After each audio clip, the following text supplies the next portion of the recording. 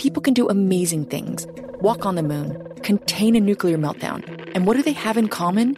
They're not in it alone. Creativity, talent, genius, it's all a team sport. We have seen what we thought was unseeable. It was a step in a direction that nobody had taken before.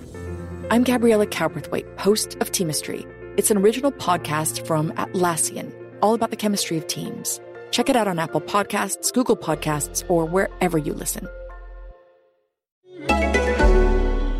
Interested in healthcare? Well, here's a programme you might not want to miss. Hosted by long-time healthcare reporter Dan Gorenstein, Trade-Offs takes a close look at the costly, complicated and counterintuitive world of the US healthcare system and the policies that govern it. Trade-Offs digs into the weeds with experts who understand the data driving the policy trends while telling compelling stories of those impacted by those policies. In the words of the Trade-Offs team, there are no easy solutions for a troubled healthcare system, just trade-offs. You can find Trade-Offs wherever you listen to your podcasts.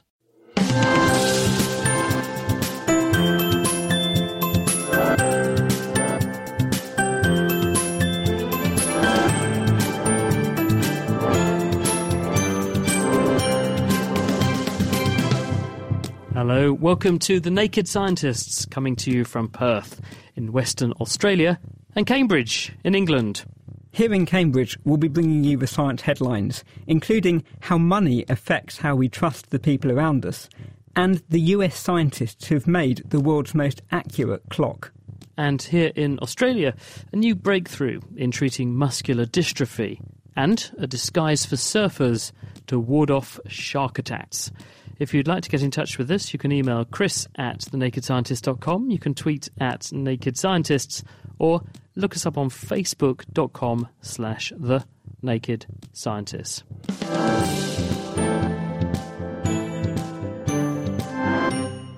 First, it's time to take a look at what's been in the news headlines this week. I'm Dominic Ford, and I'm also joined in the studio here by Kate Lamble. Kate, what have you seen this week? We've all heard the phrase, money makes the world go round, but why is that the case? That's the question that some researchers this week wanted to find out. You only have to look at the effect of the financial crisis recently to work out how integral money is into our society. But if you look at the way we live today, we live in huge cities and global communities that relies on us being able to cooperate with total strangers. So for my lunch hour, I walk down the road, go into a shop, meet a cashier that I've never met before and have to engage in a transaction with them. And that relies on cooperation with complete and utter strangers. But if you think about the way our ancestors used to live, they used to live in small groups where your survival depended on cooperation. You knew everybody and you knew what they were going to give you in return for what you were going to give them. So what some researchers in Switzerland and Italy wanted to find out is how money affects our behaviour in these new big societies where we have to cooperate with complete strangers. What they did first of all was that they put people into control test. They paired them up with strangers who they didn't know anything about, and they found out how willing they were to share goods that they had with them on the assumption that next time people would share things back with them. So they only had a small number of things to give away. So if you were choosing to give away something, you had to be pretty sure that next time around someone would choose to give you something back. Otherwise, you'd just keep everything to yourself, wouldn't you? And what they found was that as this group of people increased that people had to cooperate with, how much they were willing to share became less and less. So when there were only two of you, 70% of the time people chose to give away stuff that they had for absolutely nothing. But when there were 32 people, which when we think about it, even the size of a small village is a lot bigger than that nowadays, that was only 28%. So our cooperation decreases with the amount of people there are in a group. So how come we're able to interact and cooperate with total strangers millions of miles away when there are so many of us? So that's like if I was going to go and get a coffee, say, and I would say, Kate, would you like me to get a coffee for you?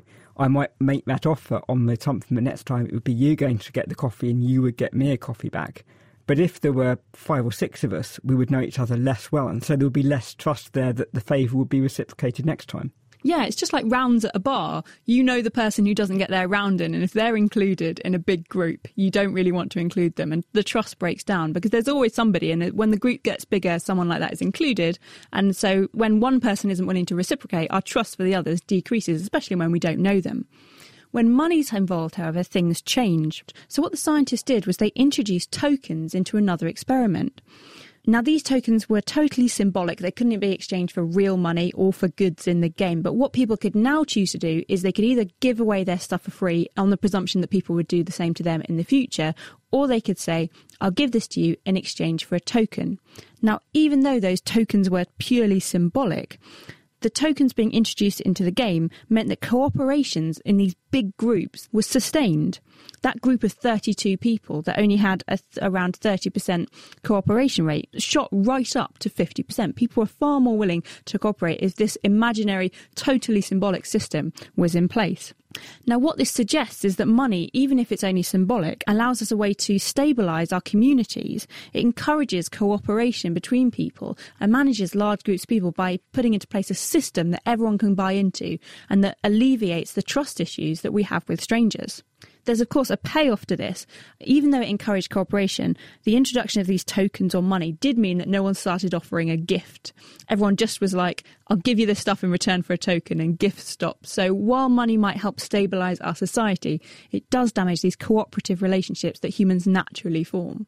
I guess the saying goes that money is the root of all evil and that it brings out the worst in human character.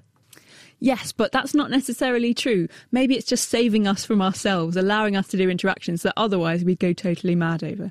Kate, thank you very much. Now, earlier in the year, some astronomers were making predictions that a very bright comet would be visible in the night sky in November and December. But over the past few months, it hasn't been brightening quite as much as some people were hoping, and many people are now rather doubtful about how spectacular it might be. But why are comets such unpredictable objects? To find out, I caught up with Robert Massey from the Royal Astronomical Society. It's contentious. The object that we were looking forward to at the end of the year, and I think still are actually, is Comet ISON.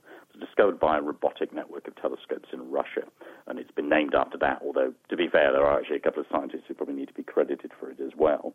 But this object was thought, because it was coming very close to the sun and also was very, very active a long way from the sun, the supposition was that when it got close into the inner solar system, it would become very bright, and certainly once it had passed by the sun and was heading out into space again. Now, there is some debate as to whether that's still likely to happen because the activity levels on the comet haven't lived up to expectations. Now, this is actually nothing unusual. With comets, quite often they can be active when they're far out, particularly if they haven't come into the solar system before, and that looks like it might be the case for ISON, and then the activity can fall off a bit, and that seems to be happening here. So it may not be quite the object that people were expecting, and there's always an unfortunate tendency for these things to be hyped. But that said, it could still be quite a nice comet as these things go. It could still be visible to the naked eye late in the year, particularly in the Northern Hemisphere. So we in the UK might get a really good view of it in the last couple of weeks of the year. But we'll just have to wait and see. It's, I'm afraid, one of those things where comets are a bit like cats. The description is that they have tails and they do exactly what they want. What's that telling us about the structure of the object? The difficulty in understanding their activity is that they can have a variety of materials. I mean, they have ices, mostly frozen water, but other gases as well inside. And when they get close to the sun, that stuff heats up and it goes straight from being ice to gas because you need some kind of atmospheric pressure for material to become liquid, so it doesn't go through that phase. Now, the determining factor is really how much of it's exposed. If the comet has quite a thick rocky crust or debris crust or dusty crust, then it's much harder for the heat of the sun to reach inside, and there are fewer vents for the material to come out. If, on the other hand, that's rather thinner, then you'd expect more of the material inside to come out. So probably those factors, the exact proportion of water ice, and all of those things determine how active the comet's likely to be. From memory, when ISON actually makes its closest approach to the sun in November, it's going to be actually quite incredibly close. That will be a very extreme environment that those ices will be exposed to. Well, ISON is going to go within about 1.1 million kilometres from the sun's surface, and given the sun is 1.3 million kilometres across, that's really a very close approach indeed. Now, there's, again, a lot of debate about exactly what will happen, because there was another object, Comet Lovejoy, that made a similar approach a couple of years ago and turned out to be quite robust. It actually came through it quite well. And there was a paper by the astronomer of Scotland, John Brown, on this around the same time, and he pointed out that you have to consider that although it's a hot environment, being that close to the sun quite clearly, there isn't much in the way of a solar atmosphere at that point, so objects can pass through it. It's the ones that plunge directly onto the solar surface clearly are going to be destroyed, but further out it's a lot harder to tell. So I think the jury's out on whether it will survive. If it does survive, it may turn out to be a very nice comet indeed. We just don't know. My thanks to Robert Massey from the Royal Astronomical Society. We'll have some more news with Philip Broadwith from Chemistry World magazine in just a moment. But first, this week, nuclear expert Michael Schneider, formerly an advisor to the French and German governments, has said that he's deeply worried about contaminated cooling water leaking from tanks at the site of the Fukushima nuclear reactors. Here's Dave Ansell and Alex Parkin-Smith with this week's Quickfire Science about nuclear power. Huge amounts of energy can be released by joining or fusing small atoms together to make larger atoms, or by splitting apart larger atoms like uranium. In nuclear reactors, atoms such as uranium-235 and plutonium-239 are bombarded by neutrons, which cause them to split in two, a process called fission. When atoms undergo fission, they often release more neutrons, which can go on to hit another atom, creating a chain reaction. A kilogram of uranium in a nuclear reaction can release more energy by fission than 10,000 tonnes of coal, gas or oil burning, and all without releasing any greenhouse gases. In a nuclear bomb, the energy from several kilograms of uranium or plutonium is emitted within a single microsecond, creating an immensely destructive burst of energy. The first controlled release of nuclear energy was in a reactor built in 1942 under the stands of a Chicago University American football stadium. It wasn't producing power, just plutonium to build America's second nuclear bomb. The first commercial nuclear power station was Calder Hall in Cumbria. It was built in 1956 and generated 60 megawatts of power. Unfortunately, many of the atoms left over after fission are unstable and can release some of their remaining energy over days and years in the form of high-energy particles and gamma rays, known as radiation. This radiation can damage the DNA in cells, which can cause cancer, or in very large doses, radiation sickness. On average, less than a third of 1% of your annual radiation exposure is due to nuclear bombs and nuclear power. And a third and a half of your exposure is due to medical procedures such as X-rays, and the rest is due to natural radiation. The last nuclear power plant to be built in the UK was Sizewell B, completed in 1995. Today in the UK, 19% of electricity is produced by nuclear power, compared to 4.6% by renewables, and the percentage is dropping as older plants are being decommissioned. That was Dave Ansell and Alex Parkin-Smith. Greenland is home to some of the largest ice sheets in the world, and if those melt, they could cause global sea levels to rise by as much as several metres. For low-lying parts of the world, including Cambridge, that could be very bad news. But how much of a rise in global temperatures would be needed for those ice sheets to melt? Professor Anthony Payne from the University of Bristol has built computational simulations to find out, which he presented in the journal PNAS this month. Greenland represents one of the major sources of fresh water in the world and is the second greatest potential contributor to future sea levels, with something like 7 or 8 metres worth of potential sea level rise. So that's why a lot of research has centred on understanding what's happening in Greenland over the last decade.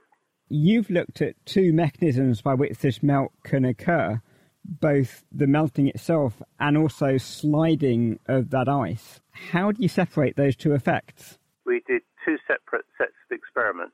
One where we just looked at the effects of melt by itself, so that we incorporated results from regional climate models on how air temperatures will warm over Greenland and how that will affect the amount of ice melts in Greenland. Then in the second set of experiments, we allowed that additional meltwater to interact with the flow of the ice sheet, with the idea being that if there's more meltwater around, then potentially the flow of the ice sheet could be lubricated and therefore the ice sheet would flow faster. How do you go about doing those experiments, though? Well, the experiments are performed using ice sheet models that run on supercomputers and typically take 2 or 3 days to run. You give the model information on the geometry of the ice sheet, how much ice there is there, where it is on Greenland. You give information on things like future climate, how much warming is there like to be over Greenland, how much melt will there be over Greenland, and how much snowfall will change over Greenland. The most important part of our work has been to develop a mathematical relationship that depicts how increased amounts of meltwater could affect the lubrication and therefore the flow of the ice sheet. I'm imagining that lubrication must be a very difficult thing to model because there must be all sorts of factors affecting how stable that ice is? What we've done is to take a shortcut and use empirical field data to parameterize the effect, which means that we treat the effect as a black box, and we use field data to say, well, if there's this amount of input, i.e. meltwater, this is what the observations suggest the output would be. And in particular, what we've used is information on the seasonal speed up of the flow of the ice sheet. So they use GPS receivers scattered over the ice sheet that record the velocity of the ice flow. And then you can look at the records from those recorders, and they'll show that the ice flow speeds up in the summer, or more precisely the early spring, and then slows down in the winter. So what we assume is that the winter flow is with no lubrication, and the summer flow is lubricated. So if we look at the ratio of those two, we get a handle on how important the meltwater effect is. Are you validating those models in comparison with your observational data from the ground? So the validation that we've attempted is to compare observations of ice flow against what the models predict. And on the whole, they do a fairly good job. And obviously you're also very dependent on these models of the future climate to know how this melt will proceed in the future. Where are you getting those models from? For our particular study, we cooperated with Xavier Fatfais, who works in the University of Liège and does regional climate modelling of Greenland. But I think the important thing to say is that when you compare his models to other models that have been used to predict what's going to happen in Greenland, his model falls pretty much in the middle of the group. The results we get are so strong that we think we could use any climate model and get a similar set of results. Often with these questions of climate change, you find yourself in what we call very non-linear processes, where suddenly a process reaches some critical point where it takes off. How do you know that as for climate changes, we're not going to move into a very different regime which your models aren't covering? The modelling wasn't intended to be a prediction of the future. It was intended to assess whether a particular set of effects, those related to basal lubrication and meltwater availability, were going to be important. So while there may be lots of other thresholds in the system that we're currently unaware of or weren't the subject of the particular paper that we've written, we're after understanding the effect, this particular effect, and whether this particular effect is going to be important or not. And what's the conclusion? What kind of sea level rises might we expect to result from this? We found that there was very little sea level rise associated with this particular effect. A ballpark figure is roughly 8 millimetres by 2,200, which in comparison to other sources of sea level rise over the next century is fairly minimal. That was Professor Anthony Payne from the University of Bristol. We're now joined in the studio by Philip Broadwith from Chemistry World magazine. What have you got for us this week? Well, I've got some green flares that are good for the environment, and we're not talking flared trousers, and actually we might not even be green coloured. We're talking about environmentally green. These are flares that are used by the military to make lights, often green and red and various different colours.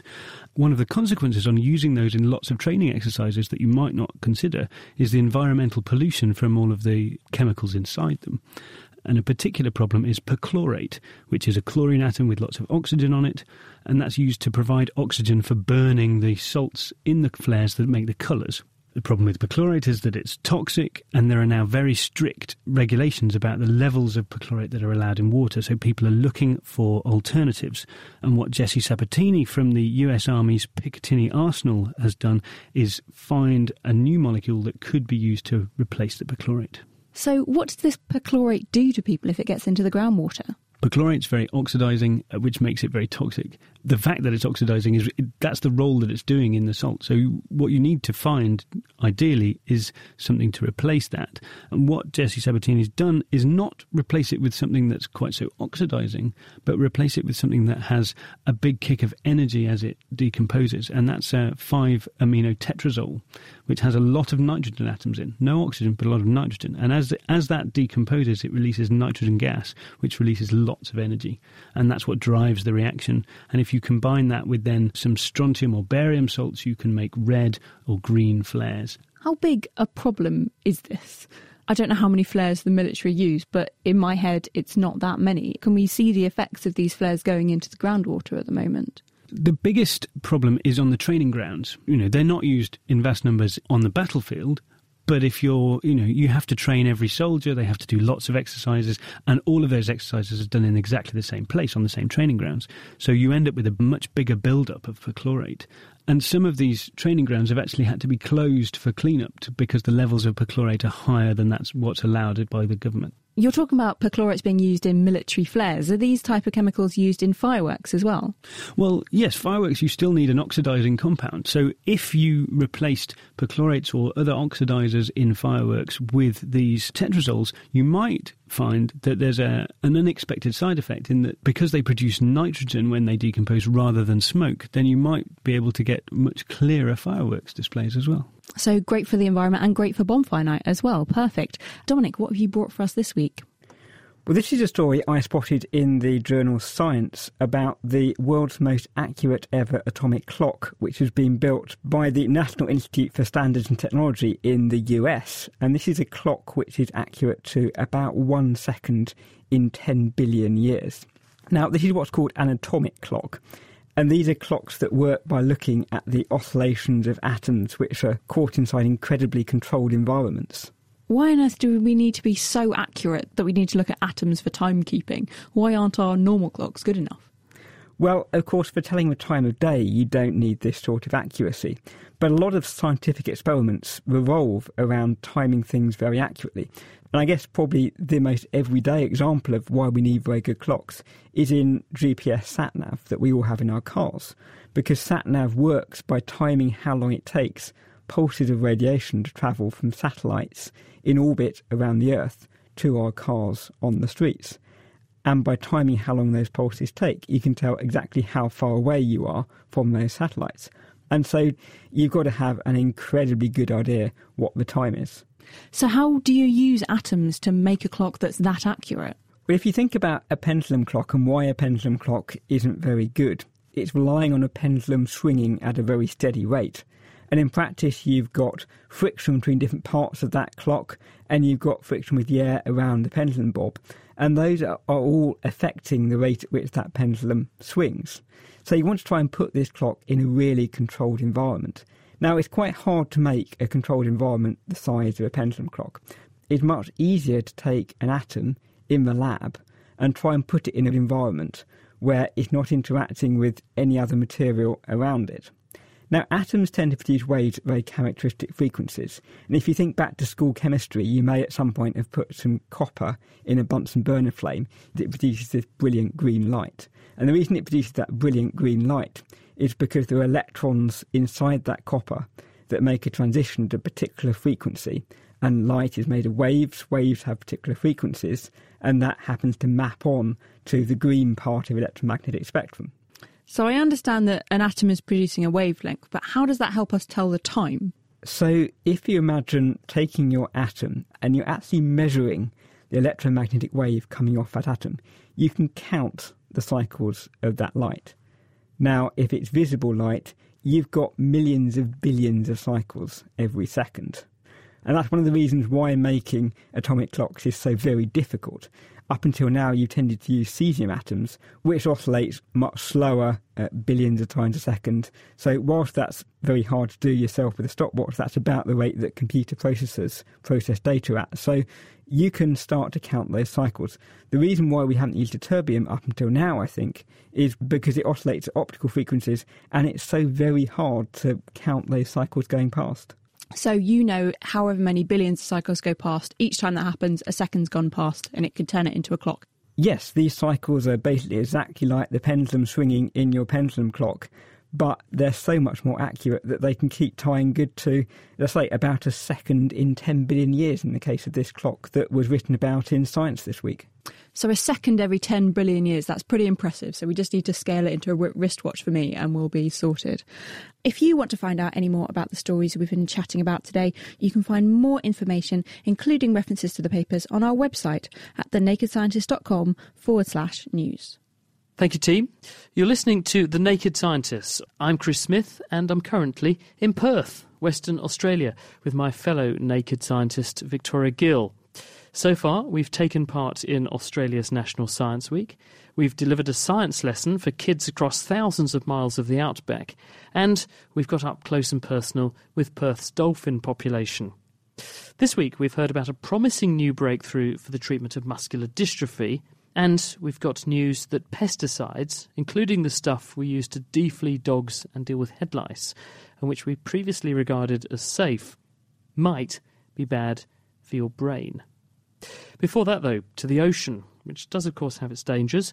Last year, in fact, there were 8 shark attacks recorded around here, almost double the annual average over the last decade. 7 of those 8 attacks were by the infamous great white. Well, now a team of researchers at the University of Western Australia have come to the rescue. Professor Nathan Hart's research on shark vision has inspired the design of a wetsuit that should be less visible to sharks and might even repel them. Victoria Gill went to see him. Well, there are actually 2 suits which have been designed based on the science we've done. The first is a black and white banded suit, which is really designed to mimic a sea snake, so it's warning coloration. There's anecdotal evidence that certain species of shark don't like eating sea snakes, although we know that some do. There's also a camouflage design, which works on the same principles as camouflage you see army people running around in, but in this case specifically designed for the underwater light environment. The warning suit, then, is essentially you're disguising people as sea snakes. That's the idea, yeah. And there's obviously some disruptive element to that pattern as well. What we did was to take our knowledge of the sharks' spatial resolution, in other words, their ability to resolve detail, to set the banding widths. And that information was taken by the company who are designing the suits. So what we're essentially looking at is quite a stripy suit. That's right. It's a stripy suit. We wanted to make sure that it would be visible to the shark from a certain distance away. Although sharks have very sensitive eyes for brightness, they're not actually very acute in their vision. So we're used to being able to discern very fine print in a book, for example. Sharks have nowhere near that kind of ability. They're very coarse vision, if you like. Because obviously if you make the bands too small, the black and white eventually just merge into grey at a certain distance. So we needed to make sure it was a very bold pattern, and the sort of allied technology was really making sure that it resembled the sea snake. And so we needed to make sure that it was biologically proportionate. If we move on to the camouflage suit then, can you describe what that looks like first of all? If you think of a usual camouflage pattern that you might see someone in army gear, you normally have slightly different shades of green. In this case, it's slightly different shades of blue that are woven together in fairly large sort of swirls of colour. The specific pattern of the camouflage suit was come up with in concert with a wetsuit designer, so it obviously has to be fashionable. But the different colours used are designed to match the light environment you see underwater. And what do you know about the shark's vision in order to understand how this camouflage would work for their visual system? So although the suits to us look blue, to a shark they probably actually look like shades of grey, because it turns out that sharks are probably colour blind. Now we've looked at a range of shark species, from things like bull sharks to carpet sharks, and we're currently working on tigers and white sharks. But we expect they're going to be all very similar. Basically that they have a single type of cone in their retina, which makes them cone monochromats, and then probably colour blind. So the task then becomes matching brightness against the background rather than worrying about colour. So these cones, these are pigment-sensitive sensors in our eyes. So we have 3, and if a shark only has 1, then it would not be able to discern the different shades of colour that we can see. How did you discover that? So we used a couple of different techniques. The first is a photometric technique where we actually take a piece of retina out the back of the shark's eye. We lay it flat and shine a very narrow beam of light through individual photoreceptor cells at the back of the eye, scan through the spectrum and find out what parts of the spectrum they're most sensitive to. And we think of that as what colour they'd be most sensitive to. And doing that, we found that by surveying the retina, there was only one type present. And we confirmed that using genetic techniques, which is a way of screening what's expressed in the eye in terms of a protein or a gene. And we could confirm that there was only one cone pigment there. And once you'd made that discovery, did you immediately jump to being able to take advantage of what you knew of the limitations in a shark's vision in order to camouflage people and prevent them from shark attacks? How did your work progress from there? That kind of connection with an application has obviously always been there, but we're actually quite coincidentally approached by a company here who was interested in this space after the spate of shark attacks in WA. And they sort of put their heads together and thought we must be able to design some sort of wetsuit that's harder for sharks to see or scares sharks away. And they found our group here at UWA, and so it was very timely based on the discoveries that we'd made. And how do you test a shark-proof wetsuit? It sounds like it could potentially be a very terrifying test.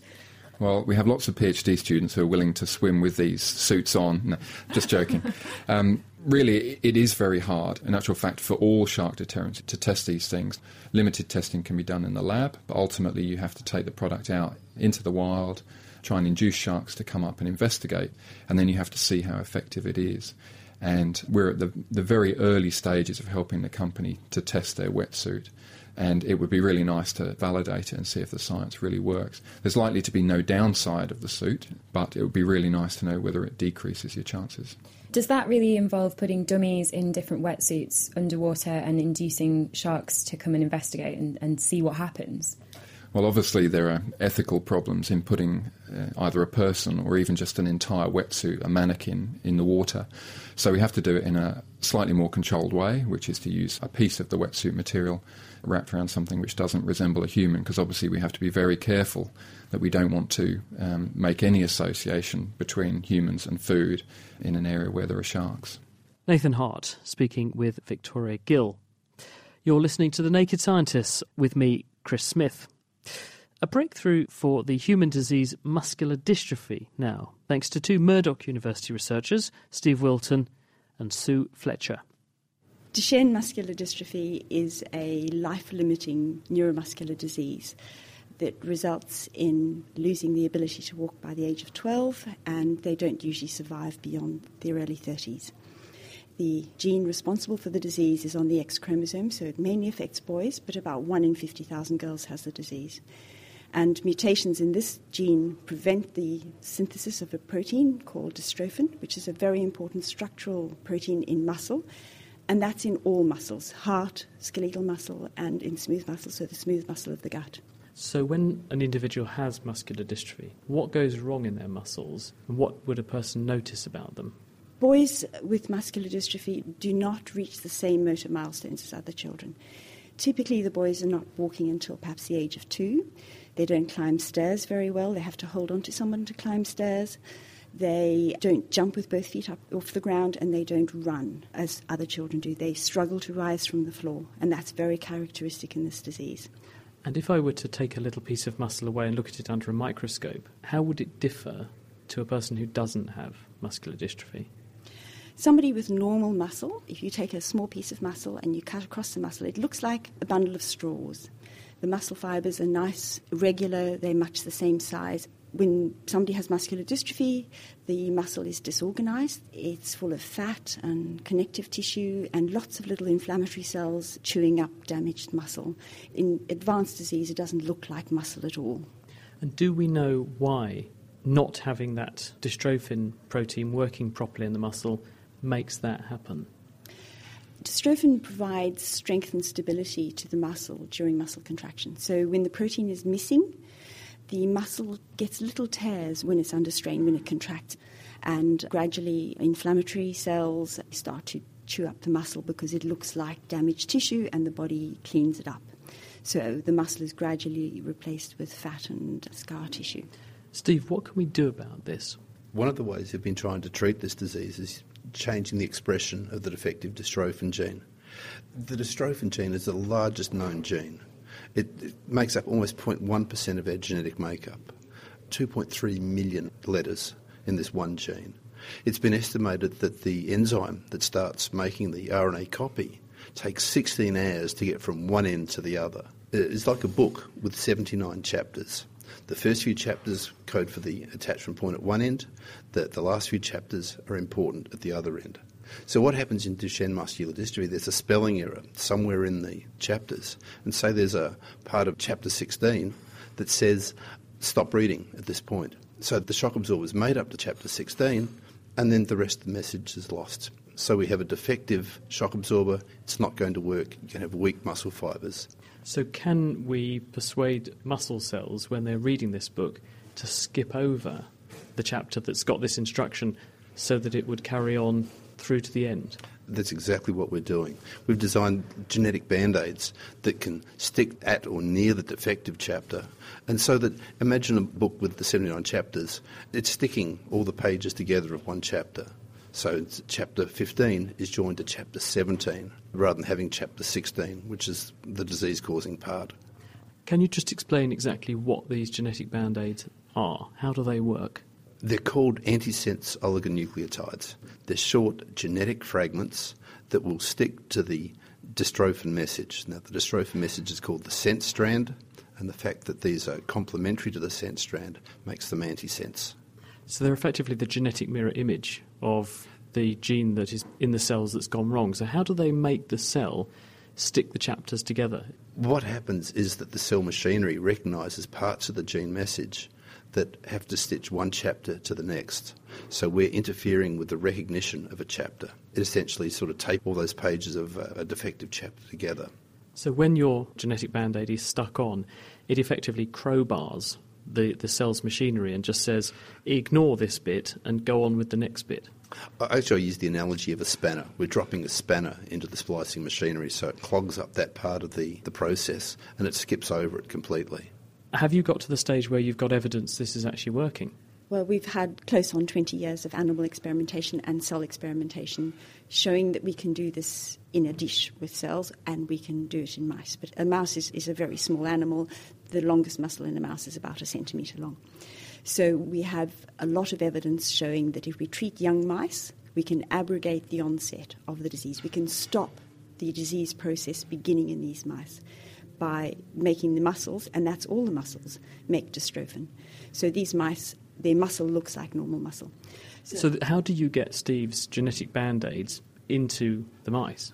We inject them into the mice. It's very simple. We dissolve the compounds in saline, salty water, and inject them into the mice.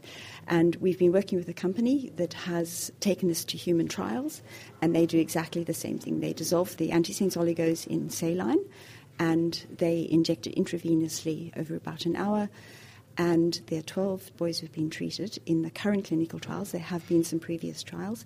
They've now been treated for over 80 weeks, and they have stabilised. So they measure the distance the boys can walk in 6 minutes, and over 80 weeks, those who've been treated are essentially walking the same distance 80 weeks later. And the natural history of the disease tells us that these boys, many of them would have been expected to stop walking by now. And one of the clinicians working on the trial says that in the history of this disease, this is unprecedented.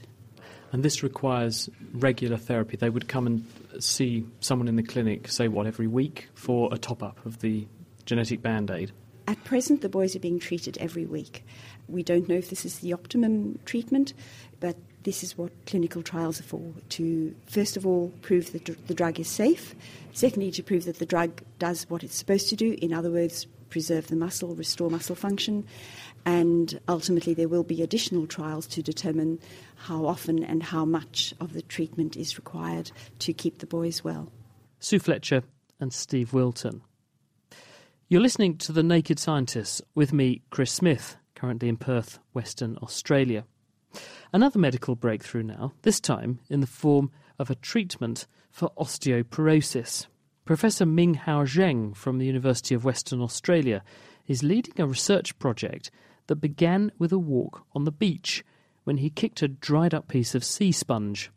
He immediately noticed how much its porous structure looked just like human bone, and he's now created sea sponge implants that are undergoing trials in animals, as he explained to Victoria Gill.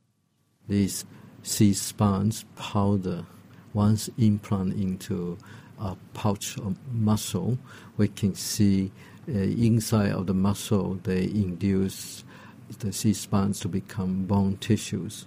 So they tell us that these sea sponges have osteoconductivity to actually attract stem cells to form bone tissues. So it's actually forming bone tissue in the animal's body that would never grow bone? Exactly, yeah. So that is what we can use, because this scientific experiment proved that this sea sponge may able to use in patients for the induction of bone formations. We're looking now at a piece of the sea sponge, and this is actually the same species that you kicked up on the beach in Margaret River. So what did you notice about it that inspired your research? The first thing I noticed about is what I kicked away was a probably piece of the animal bone that left by the dog. But after I look at it, I said, no, this is a sea sponge. I said, how come the sea sponge look like animal bone? But the more I look at it, this is not an animal bone, it's a sea sponge. So I analyzed them and found that the sea sponge, first of all, their morphology is almost identical to a normal bone tissue. And secondly, when we analyze this sea sponge contain collagen. And we found that collagen is very conservative through the evolution. So, for another word, is that what we see of collagen in sea sponge probably very much identical from the collagen that we see in human.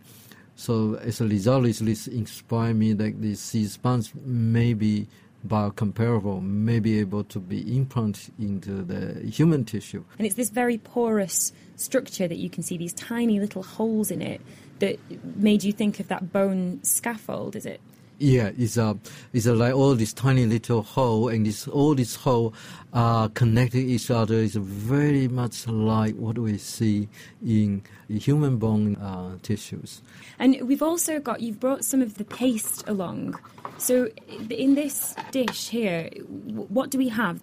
So we took the sea sponge and then processing in the lab and make this become a sea sponge paste.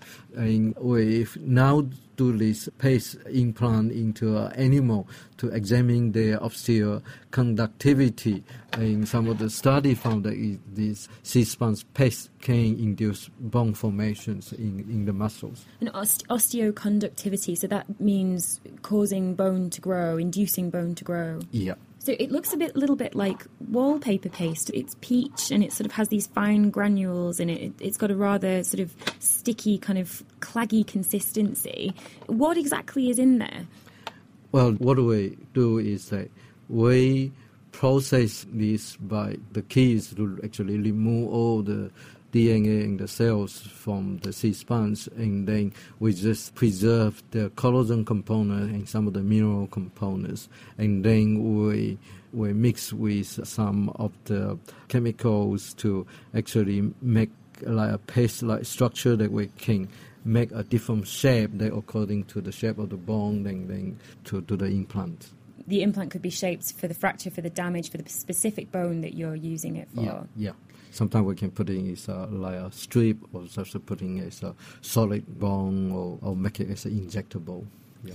So from a simple walk on the beach to this, which could be used in human clinical trials, within how long do you think before this comes into the clinic? I guess at the moment the key is that we have to finalize a so-called agriculture good manufacture practice to ensure that the starting material of sea sponge is not sea sponge that I pick up from the beach. It's actually a sea sponge that goes through a quality control production, and then we can use in the patient. And this is why it's holding me for so long. But I hope for the next 2 or 3 years, we hope that with a potential partner, we're able to translating this idea into patient use. So you'll get your steady supply of sea sponge and then hopefully get this into the clinic, and it will be able to help heal some very, very problematic fractures. Absolutely. Minghao Zhang from the University of Western Australia. You're listening to The Naked Scientists. I'm Chris Smith. What do you get if you mix a pharmacologist, a drug specialist, with a chemist? Well, if you're Murdoch scientists Garth Maker and Ian Mullaney, then the answer is a totally new way of profiling how cells respond to toxic or therapeutic substances. They've been profiling all of the chemicals made by cells, both when they're healthy and when they're injured, in order to develop a way to find new drugs that can reverse the damage done by a stroke. But their system has also enabled them to look at pesticide chemicals we used to think were safe. Ian Mullaney. Well, one of the problems that's been interesting me for a long time is what happens when cells get injured. It's clear that when cells get injured, either by some sort of mechanical trauma or chemical or other exogenous trauma, the cells don't immediately die. They go into a period of being sick and then into a protective mode. In stroke, for example, the stroke infarct, the area of dead tissue, around about that becomes an area called the penumbra, which is of cells which are susceptible to damage. And what we think there is the window of opportunity, for example, to actually protect those cells. So there is this period after a cell is injured when it may be destined to die if there's no intervention, but not necessarily. And if you can work out what's going on when it goes into this mode upstream of dying, you may be able to turn the tables and reverse the death process. That's right. What seems to happen is that the cell starts to release compounds when they've been compromised. One of the major ones that they release is a compound called glutamate, and glutamate is ultimately a cell killer. But it seems that in these early stages, the glutamate is actually acting as a protectant. Garth, you're trying to do this by looking at what chemicals are in cells and come out of cells during these injury processes and the recovery processes. How are you actually doing that? The basic principle of metabolomic analysis is that we want to profile as many of the small molecule metabolites, things like amino acids, sugars, fatty acids, in a single sample as we can. So we take the cells, we extract the metabolites, and we then use a combination of chromatography and mass spectrometry techniques in order to profile not only identifying which compounds are present in a sample, but also how the levels change from one sample to another, which we can then use to actually see which changes are occurring in a specific sample that are due to the treatment or due to the toxic event.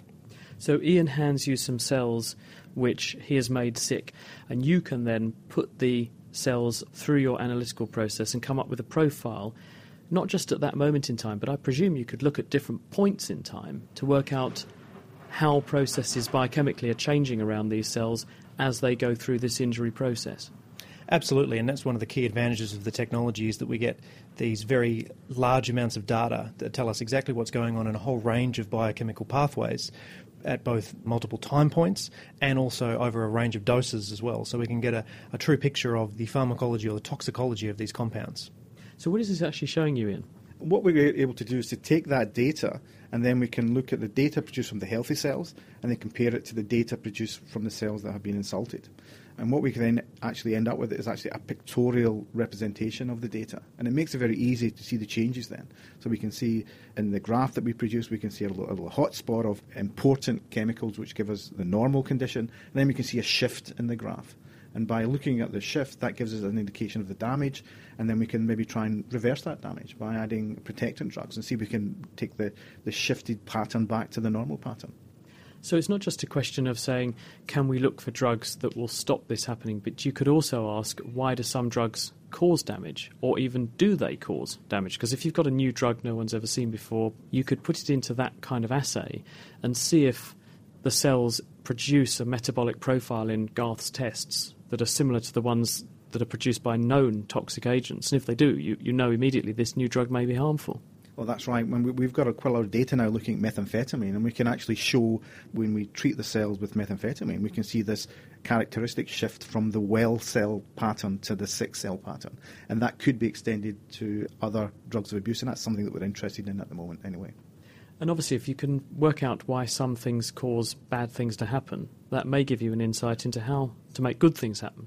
Yes, that's right. One of the things that we're interested in is actually screening compounds as neuroprotectants. What we have is a number of compounds planned to investigate. We make the cells sick. We can look at the pattern of the sick cells and then try and reverse that to make the cells healthy again. Sounds so obvious. Now we're all having this sort of conversation, doesn't it? To think you put a chemist like you, Garth, with a pharmacologist like you in, and you can do this. Why is no one doing this? The technology for metabolomics has really only taken off in the last decade. And I think it's the beautiful thing that we get in science, which is where you have people with different skills coming together and realising that actually we can combine these new skills and new technologies in exciting ways to look at things that we haven't been able to previously do. And is it just drugs, Ian, or could we look at other things as well? People are quite worried about environmental contamination, that kind of thing. No, of course. We can actually look at any factor which would cause damage in these cells. So, for example, we have a number of projects looking at pesticides, short-term and long-term exposure, and we find changes in the metabolite profile of these cells which mimic normal damage that we see in the cells. dare I ask, which insecticides you're seeing damage from? Well, so far we've focused on ones that people would be commonly exposed to, primarily permethrin, which is found in a lot of flea treatments for household pets, and also malathion, which is found primarily in head lice treatments. And we see not only do we have biochemical effects at very high concentrations, as you might see during an accident and exposure, but also chronic low-level effects and effects where we see a single one-off event that then has a lasting effect within the cell over an extended period of time.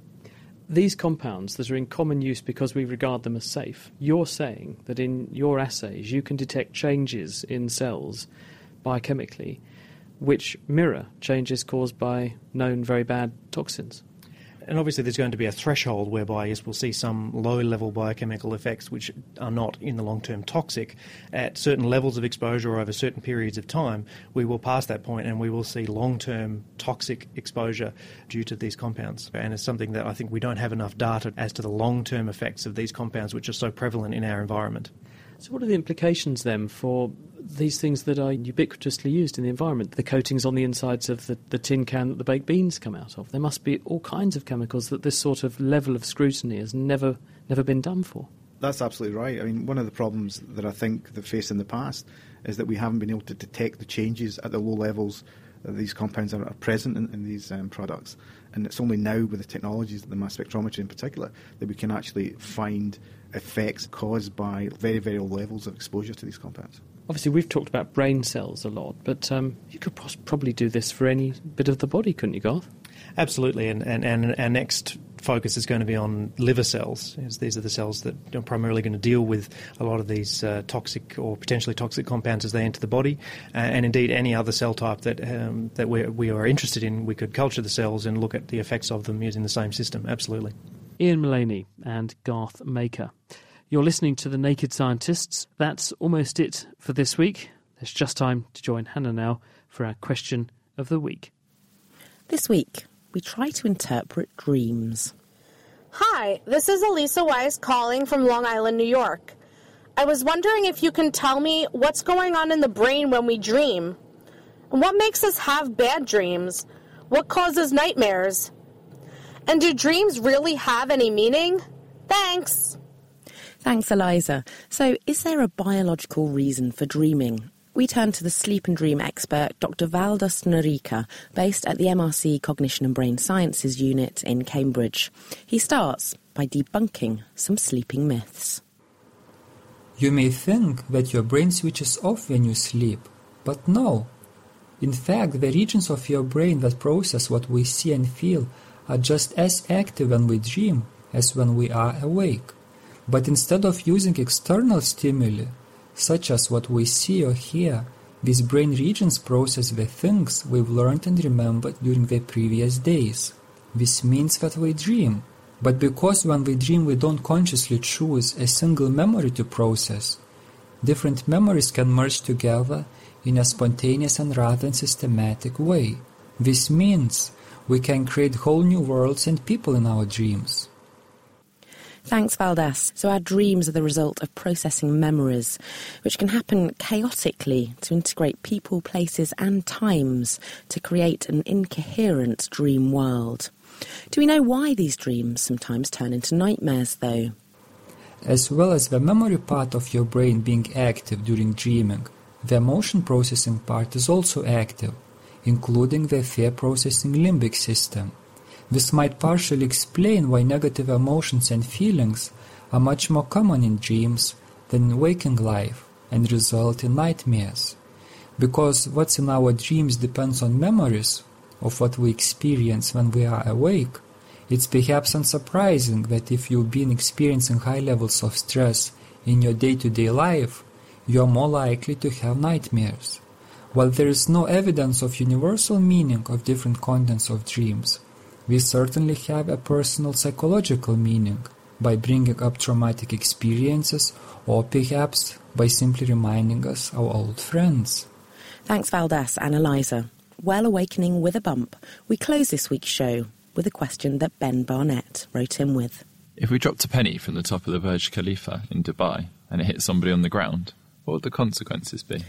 So, a penny hitting your head after an approximate 830-metre drop from the tallest building in the world. Ouch! Or no effect at all. What do you think? Hannah Critchlow. And if you can help us out with the answer, then drop us an email to chris@thenakedscientist.com, tweet @nakedscientist, or look us up on Facebook. There's also a web forum at nakedscientist.com/forum where you can join the online debate about the subject too. That's it for this week. Do please join us next time when we'll be opening the mailbag and taking on your science questions. I'm Chris Smith, and thank you very much for listening. Goodbye.